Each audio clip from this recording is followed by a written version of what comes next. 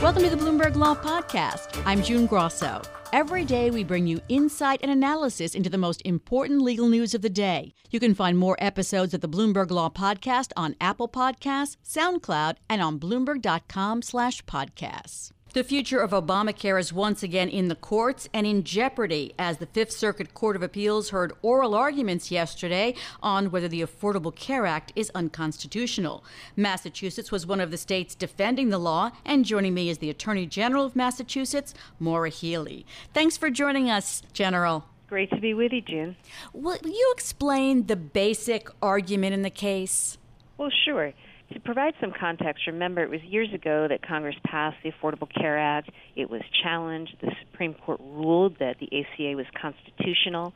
Republican members of Congress tried 70 times to repeal the Affordable Care Act. It's when you saw people take to the streets and town halls and protest, and ultimately they failed in the effort to repeal. Now, what happened is a group of Republican state AGs and governors filed a lawsuit to try this from a different angle, and that is to challenge the ACA in court. And at the time, the Justice Department was supposed to, consistent with its constitutional duty and obligation, defend the ACA. But what's happened, unfortunately, is that the Justice Department is not defending the ACA, and a number of states like Massachusetts, California, New York, and others have joined now to defend the Affordable Care Act because it is imperative that we keep this law in place. Lives depend on it. Our healthcare markets depend on it.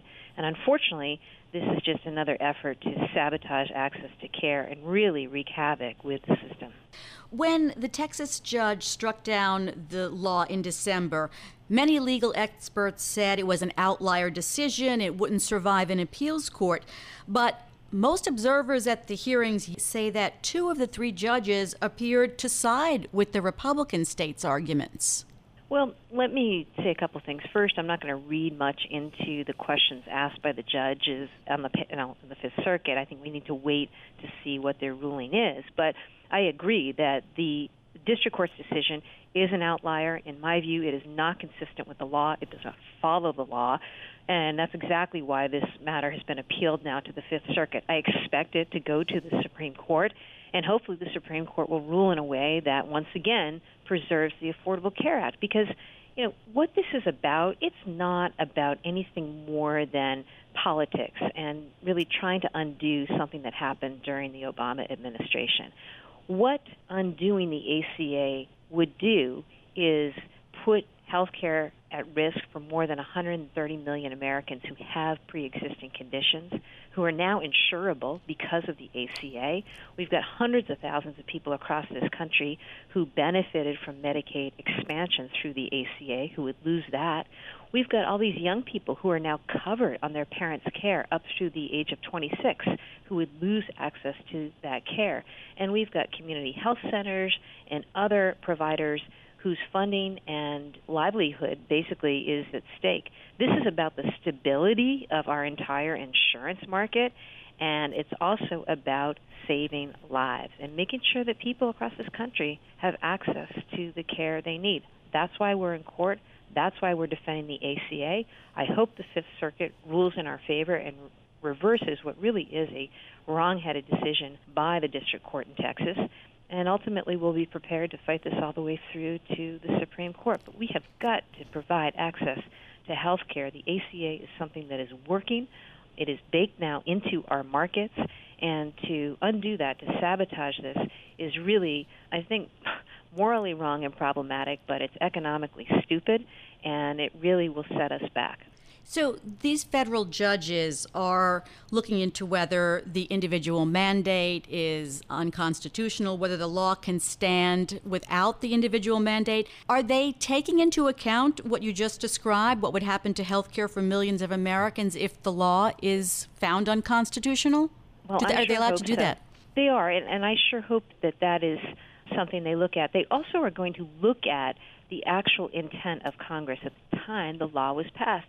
And in our view, and in the view of including a bipartisan group of legal scholars who filed a brief in support of our position, defending the legality of the ACA, looking at the text and Congress's intent, it is clear that they intended this law to stand regardless of an individual mandate being in place or regardless of a tax penalty being in place, which has now been taken away. So this is really important. And, June, yesterday I had an opportunity to sit with a mother whose son has a complex congenital heart defect. He's had 3 open heart surgeries, significant medical care.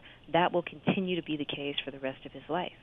Now, he's insurable under the ACA and would be going forward because the ACA makes clear that if you're somebody with a pre-existing condition, you can't be made uninsurable. But if the ACA goes away, so does the likelihood that this young man will be able to access health care.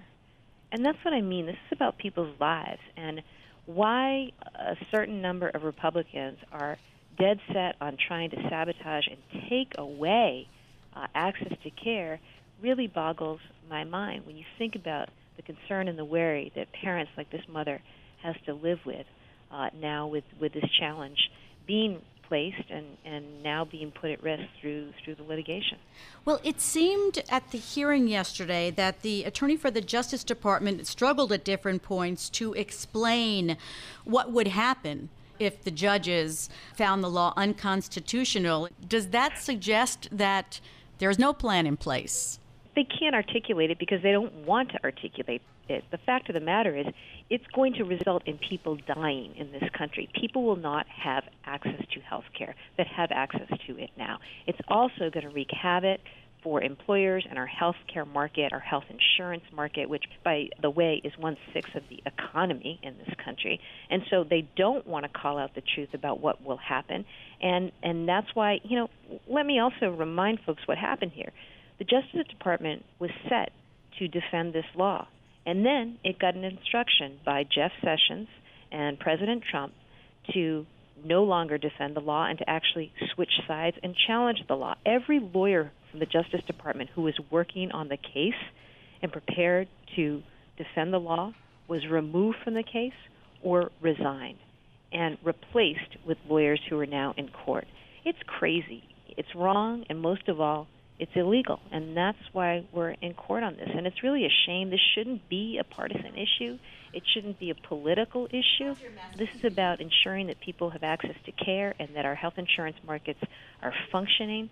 But unfortunately, there's a group that just doesn't seem to care that they're putting lives at risk. Well, thank you so much for joining us, General. That's Massachusetts Attorney General Maura Healey. Thanks for listening to the Bloomberg Law Podcast. You can subscribe and listen to the show on Apple Podcasts, SoundCloud, and on Bloomberg.com/podcast. I'm June Grasso. This is Bloomberg.